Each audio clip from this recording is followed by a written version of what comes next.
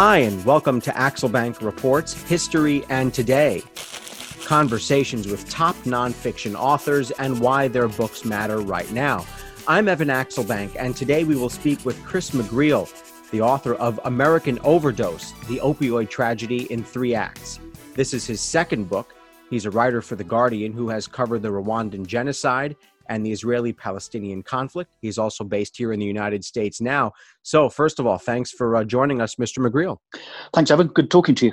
Yeah, this book is so important because the opioid crisis has emerged as maybe the biggest threat to health in America, maybe right alongside cigarettes and car accidents. Just recently, the average life expectancy overall dropped partially because of how many lives opioids have taken. 128 people die each day from overdoses, which is 47,000 a year. For comparison, 38,000 people die in car crashes and about 40,000 die in shootings. So more are dying in opioid overdoses. And while this crisis got plenty of press in the mid-2010s, coverage has waned. So my first question to ask Chris, if I may call you Chris, is why do you think that is? Coverage has always been quite spotty. This is an epidemic that's gone on for more than 2 decades. And one of the things that was surprising to me when I was researching the book and really leapt out at me was, how could an epidemic run on for more than a decade before anybody really started talking about it? It began in the late 1990s. And you don't really see until the 2010s that this starts to become part of the national consciousness.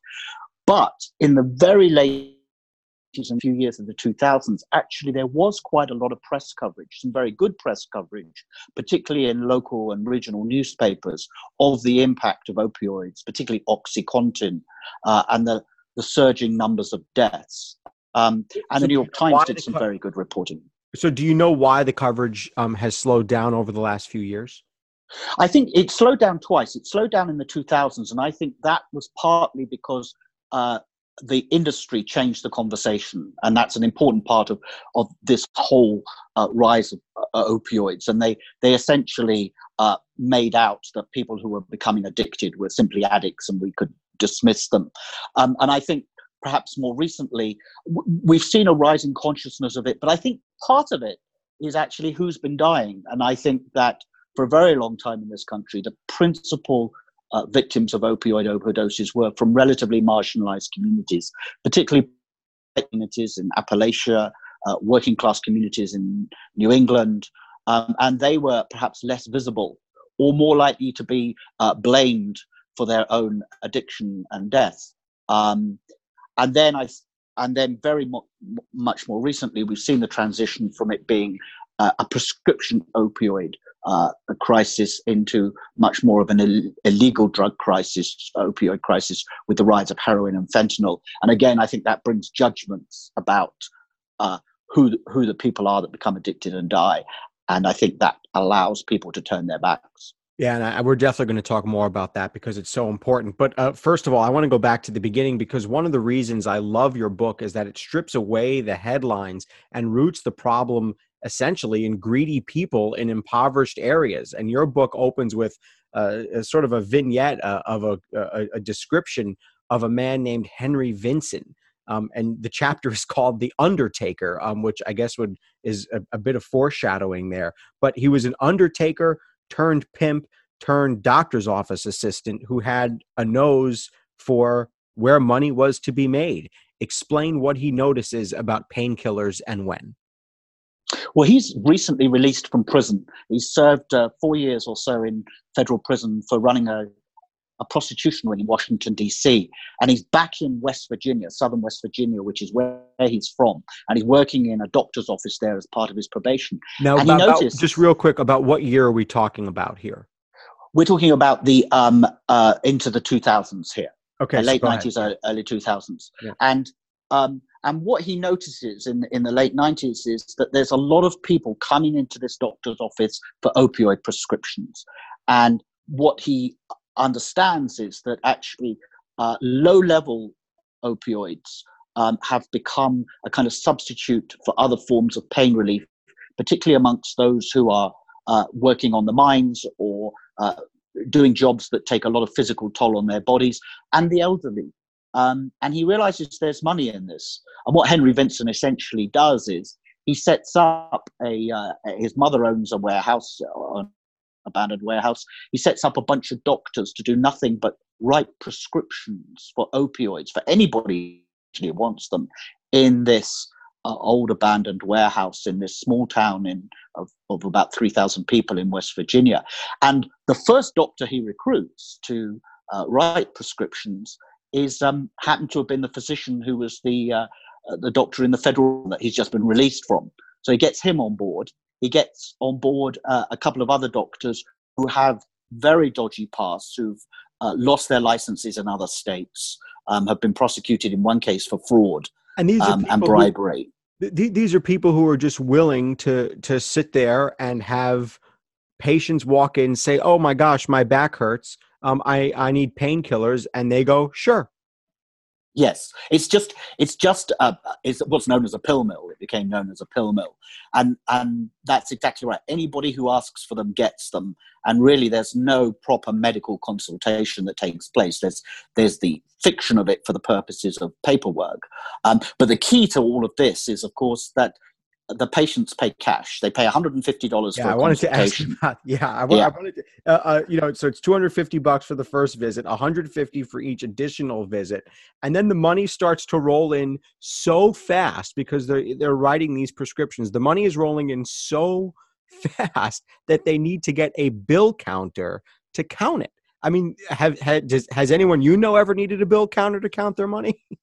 No. And in fact, the whole place ended a bit like a casino where there was so much money coming in. They had a tube that they would stuff the money down. It would run down to where they had the bill counter and the person in charge of the money, and they would just stack up the dollars.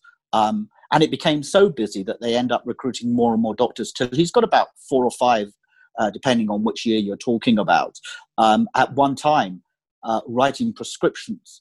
And then they get so busy. I mean, the lines form before they even up at 8 in the morning, but at 6 in the morning, there would be a couple of hundred people outside this, what was known as the Williamson Wellness Clinic, waiting to get their prescriptions. And they were, as word spread, they came from Tennessee and from Ohio, because this was an easy place. What are these people seeking? I mean, they are seeking something that is so deep in their core here. They need this feeling of relief. Just from the interviews you've done, explain what these folks who are lining up for hours on end, what in the world they're looking for here. So what you see is there's a couple of types of patients.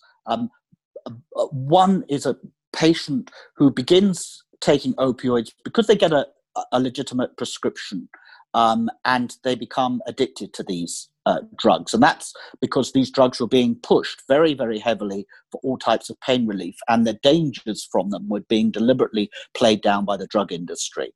And so people started taking these drugs, prescribed them for relatively routine pain, back pain. They might have broken their arm, but they're being given quite large quantities. And some of those people, significant number, become hooked. And then over time, the thing about opioids is, in order to stave off the pain and eventually to also stave off withdrawal, if you become hooked, you need ever increasing doses of the drug. And eventually, like working out. Exactly. And eventually what happens is that people end up turning away from their regular doctors, who won't, in the end, prescribe in the sheer numbers that they need, and going to places like pill mills, which don't ask any questions. Or alternatively, they come because they're doing something that's known as doctor shopping, which means that they're going to lots of different doctors and getting prescriptions. And because the doctors don't check with each other, they can pile up. But they need more and more pills. So that's one group of people who begin on a legitimate prescription. And then there was this other group of people who either did it for recreational purposes or just took the drugs because, like I say, word had spread, for instance, on the mines, that this was very good pain relief if you're working down the mines. Used to be other people, in times past, would use other forms of pain relief. Marijuana had been very popular as well. But because that was an illicit drug and you could be tested for it and lose your job, prescription opioids became very popular because It didn't matter if you tested positive for it, as long as you could waive a prescription. Those people, some of them were fine with it. Actually, they could handle it. But I've spoken to a lot of people. A man called Willis Duncan's an example. Who begins taking these drugs. He's a miner, an electrician on the mines in West Virginia, and he begins taking these drugs for pain relief on the mines. Then he hurts himself, and because he's already got low levels of opioid tolerance, in order to get genuine pain relief after he cracks his ribs and things, he has to take really large doses, and then he becomes seriously hooked. How terrible. So how does Big Pharma get involved? And when and how does, I'm not sure if I'm melting these two stories together a little bit too much, but explain how Big Pharma gets involved, and then also how OxyContin gets approved. Well, so those two things actually do go hand in hand. So what you see through the late 80s and early 90s, there are a couple of things at work.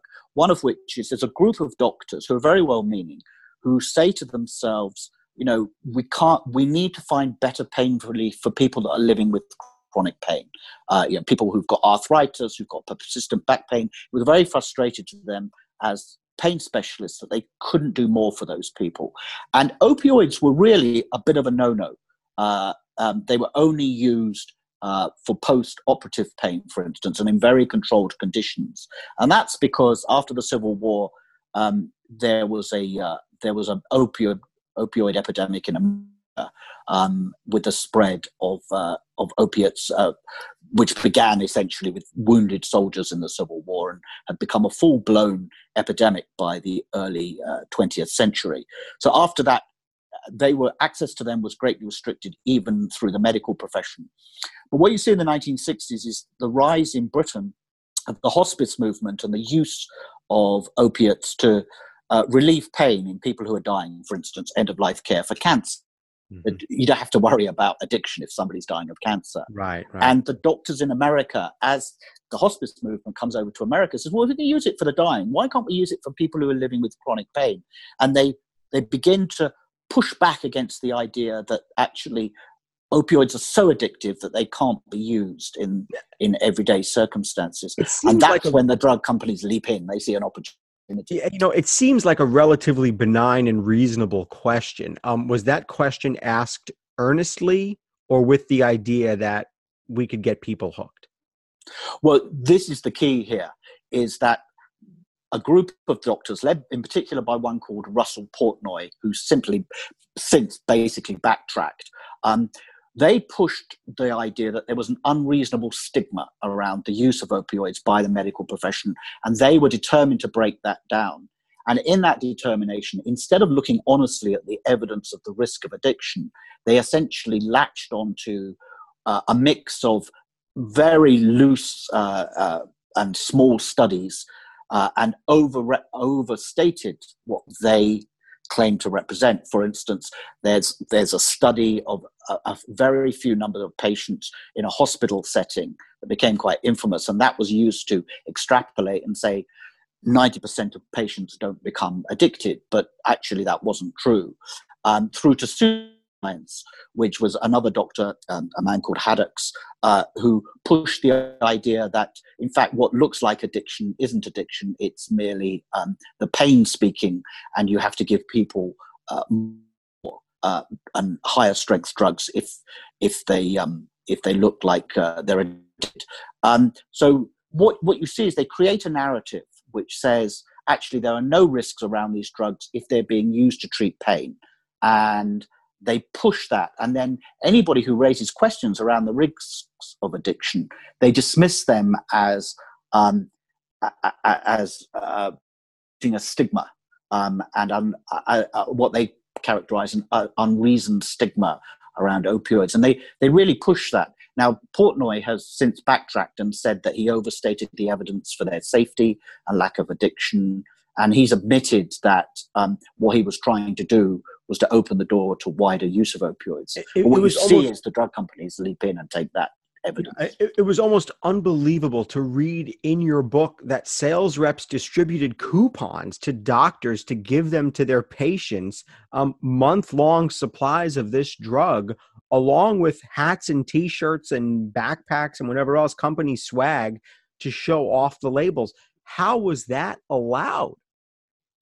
Well, what you see is that there's a company called Purdue Pharma, which has become quite notorious, and it invents a very high-strength drug called OxyContin. And basically, it goes to the Food and Drug Administration and it lies about this drug, and essentially says that this drug is, although it's 10 times to 20 times the amount of opioid of the existing drugs, it says it's safer because you're less likely to get addicted to it, because there's a special mechanism which bleeds the drug into your system more slowly. And it's also more effective because you only have to take 1 or 2 pills a day instead of 8 or 10. And so they get the FDA to endorse this. And what then happens is that Purdue Pharma goes out to doctors, particularly doctors already prescribing opioids in places like West Virginia and Eastern Kentucky. And it says, this is essentially a magic bullet. This is the drug. And they market it as the drug to start with and to stay with. So an astonishingly high power opioid, EA will come to call heroin in a pill, is being given to people as their first painkiller. And essentially, they're being told, if they've got something like arthritis or back pain, you would stay on this drug for life. And they go out and they market it in exactly the way that you've said. They go to doctors. And one of the things that was really striking to me in researching this book is that when you talk to doctors about sales reps from a company, who, sales reps who are not doctors themselves, turning up, is the sales reps were in effect educating doctors about pain relief. Doctors get so little training in pain relief in general, but specifically in opioids, a matter of hours in like 4 years of medical education, that they were learning this stuff from sales reps who were misrepresenting the information. I mean, this is literally like, like a Pepsi or a sales rep or a beer sales rep going to a bartender and telling them, hey, don't worry, this beer is the best beer anyone's going to have, and here's what it can do for you. And the expertise of the person who's selling it is now out the window. Yeah, and it's like the salesman turns up in that bar and says, oh, by the way, here's a paper that says, although this is a very high-strength beer, you can't get drunk and you won't become an alcoholic. Oh, and it wasn't true. Right. But they were pushing that drug. And one of the points you make in the book is that the United States is one of the only countries, if not the only country in the world, that allows medical advertising. I think those of us in the United States who read that will go, you mean there's no ads for Tylenol and for, whatever else, whatever other pills are being invented right now? You mean that I can watch TV and not see an ad for, the latest and greatest pill to stop, to stop arthritis?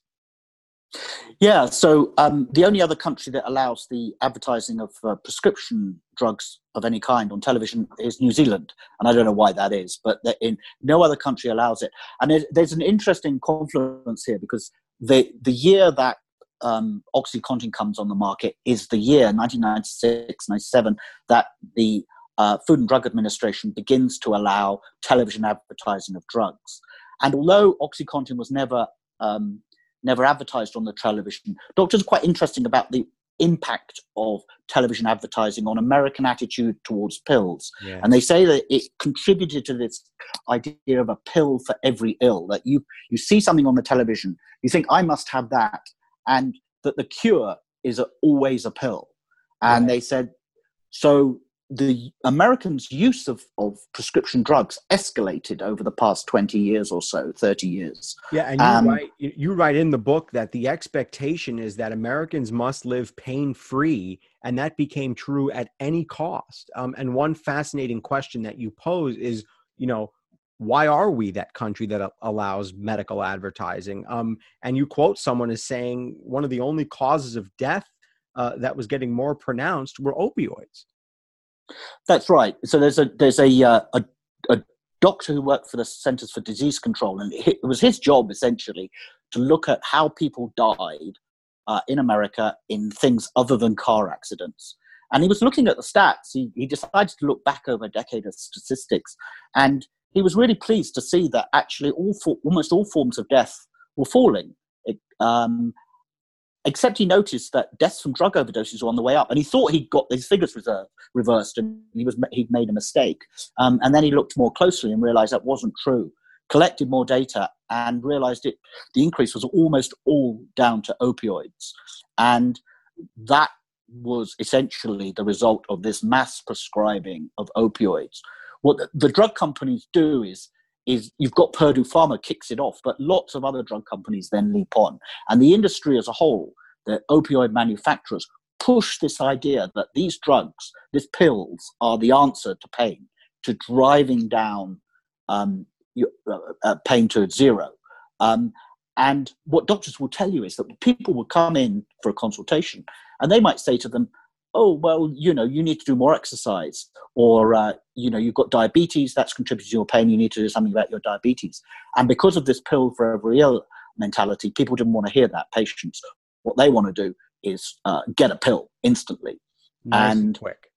Nice and quick. And doctors in this country, they're subject to something called patient satisfaction surveys, which have consequences for hospitals and federal fundings. If your patient's not happy with you, it's more than they just walk out the door unhappy. And doctors came under enormous pressure just to prescribe pills, opioid pills, keep patients happy.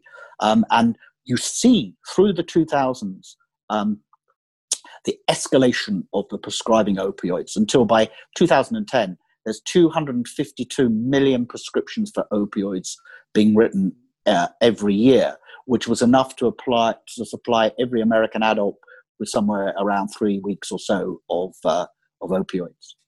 Make people happy, not better, and that is the key distinction there. That is probably not the right place for doctors to be. Right. And in fairness, there were obviously some very crooked doctors and there were negligent doctors. But in fairness to the doctors, the industry became very influential, led by Purdue Pharma, in creating kind of a medical climate in which there was enormous pressure piled on the doctors to prescribe these pills. And a key part of this was the industry pushed the concept of something called pain as the fifth vital sign. So, when you go to the doctor, you get your vital signs like your blood pressure and your heart rate tested. Well, you had to be asked about your pain too. And if it was above 5 to 10, then you had to be treated for it. And the treatment by default was opioids. The problem in all of that is that your blood pressure and your heart rate can be measured.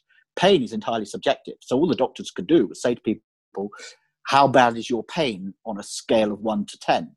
Is why in a lot of hospitals you saw those smiley faces for many years where you would be asked, what's your pain level? And that piled pressure onto doctors to basically treat pain as pain rather than treating the causes of the pain. And of course that treatment was opioid pills because that was what was making the drug makers money. One of the things that you then talk about is that there's this turning point, the turning point in sort of the fight against the opioids. And for those of us who report in Florida, much of it did come in Florida. It was for so long where people came to get their drugs from all over the country. The pill mills in Florida, were attacked, largely shut down in the early 2010s. But your chapter on all this is called The Pushback. So explain what you mean when you write, the opioid makers worried that their efforts to blame the addicted and the dead for their conditions were slipping out of their hands. You write that they invented these two entities, legitimate patients and then abusers. Explain all that. So one of the things that, again, had surprised me when I was researching this, I thought to myself, well, why did this go on for so long? Why didn't the medical profession speak up? And as I dug in, I discovered that there were actually quite a lot of doctors who did speak up. One of them was a doctor called Jane Ballantyne, who was the head of pain management at Harvard University and its associated hospital, Massachusetts General. And she'd bought into the idea of just prescribing pills for people in pain. But she saw what was happening to her patients. Some of them became addicted. Others became so dependent on the drugs that it changed their lives completely, and they ceased to function properly. And so she started to do a study on this, and she wrote a paper in the New England Journal of Medicine in 2003, which essentially said, look, we need to pause this headlong rush towards the use of these drugs and look at them more closely. And at that point, the industry gets alarmed because it thinks, our cash cow here that we've arranged is going to be curbed, and so they begin to push a narrative, political narrative in Congress, of the idea that the people who become addicted and die are illegitimate users, that they are abusers. That's the word that's used a lot about them, and that these abusers, who we might feel sorry for them, but they're drug abusers and therefore they're to blame for their own condition. They shouldn't be allowed to take away these wonderful pills from, quote, the good pain patients and the legitimate pain patients. Of course, what that ignored was many people who, when abused the drugs, actually had been the good or legitimate pain patients to begin with, and then they became so addicted they started to abuse them. They had been following prescriptions, but the industry was very keen to blame the victims and draw that distinction. And for years that worked. That kept open the door to mass prescribing, which is what they wanted to see, that there was no diminishment in access to the drugs. And I guess the lie about creating those two sects of people is that they were all lied to by the drug makers and by some of their doctors. Yes, they were. I mean, a lot of people, Willis Duncan, for instance, that man I was telling you about in West Virginia, his wife became addicted after she had a hysterectomy and was put onto opioids. His son, who was also a minor, became addicted. And his wife died first, and then his son overdosed and died. And he was left all on his own, and he still couldn't get off the drugs. And when I asked him, where he placed blame for all of this, the thing he said to me was, nobody ever warned us. Nobody ever told us how dangerous these drugs were. We just got them and we thought it was like popping aspirins. And I think that was, perhaps the greatest flaw in all, is that they were sold as safe and controllable. And in fact, they really weren't. So explain where this pushback is right now. Explain, I guess what happened in 2016. It became a major political issue there. Donald Trump certainly recognized that it impacted many people who made up parts of his political base, or at least the areas that strongly supported him. So it becomes a political issue in 2016. Donald Trump uses it in some ways to great benefit. But, considering all that, explain where this pushback is right now.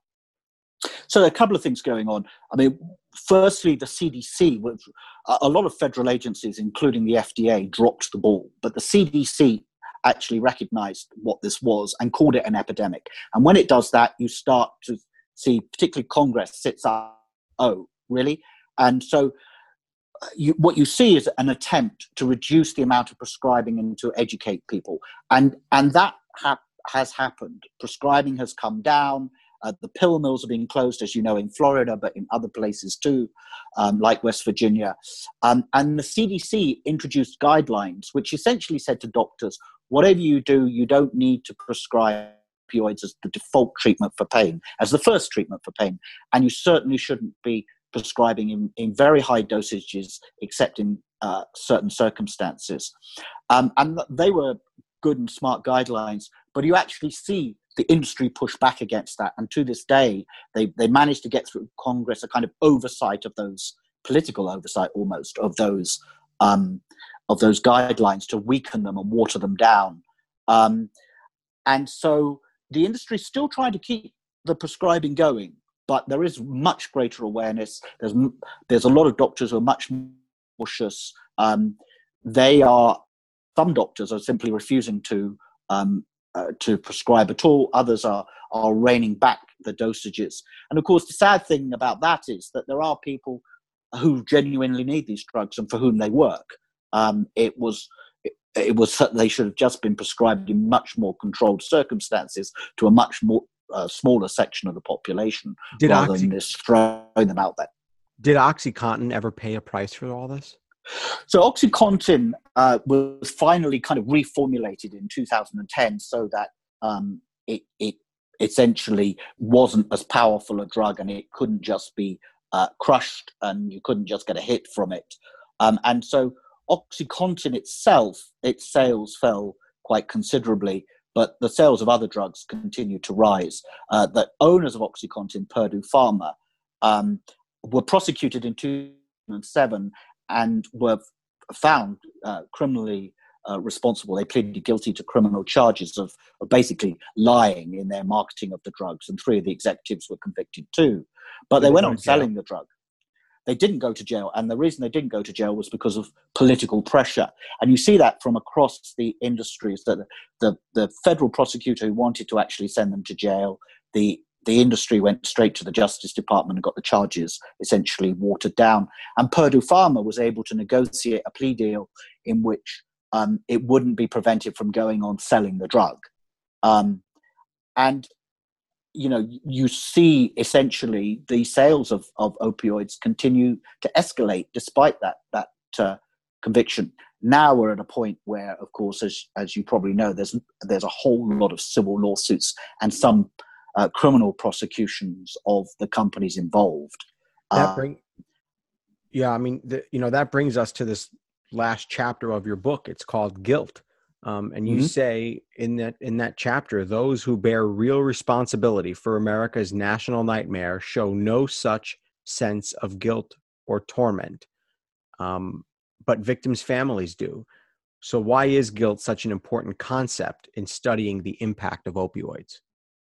Well, I think one of the things that really frustrates families is that these companies come to one kind of out-of-court settlement after another in which they admit no liability, they admit no guilt.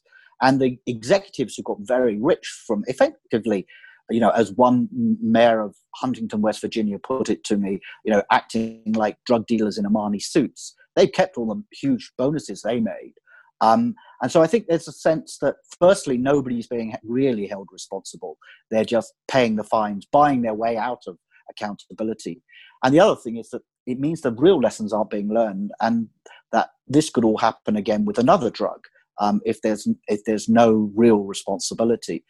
And I think also those parents particularly, and those spouses and others who saw their loved one, they carry that guilt because perhaps they didn't recognize the risk of addiction, particularly people whose children were given these drugs. And they say, why did I allow the doctor to prescribe these drugs to my son or daughter?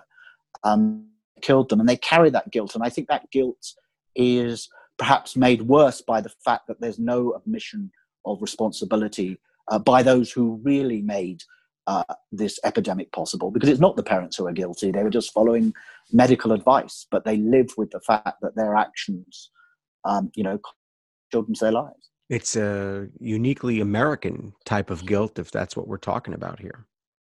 Yes, and it's a uniquely American epidemic, actually. You don't see this epidemic in other countries in the world. And I think one of the reasons that all of this happened and it's uniquely American is that in America, public health isn't really a service, it's an industry.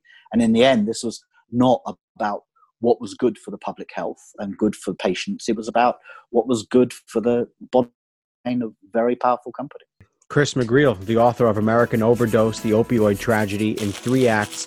Thank you so much for joining us. This has been a fascinating and enlightening discussion. I would say, let's hope you don't have to write a second volume of this. Yeah, there's a lot to be learned. Thanks very much. Yeah, certainly check out that book, and then check him out also on Twitter. He's at Chris McGreal. That's ChrisMcGreal. Thank you for listening to Axel Bank Reports History and Today, conversations with top nonfiction authors and why their books matter right now. Be sure to check us out on Twitter and Instagram at Axel Bank History. We update those accounts with clips from the show, guest announcements, and book recommendations. We will see you next time. Thanks for listening.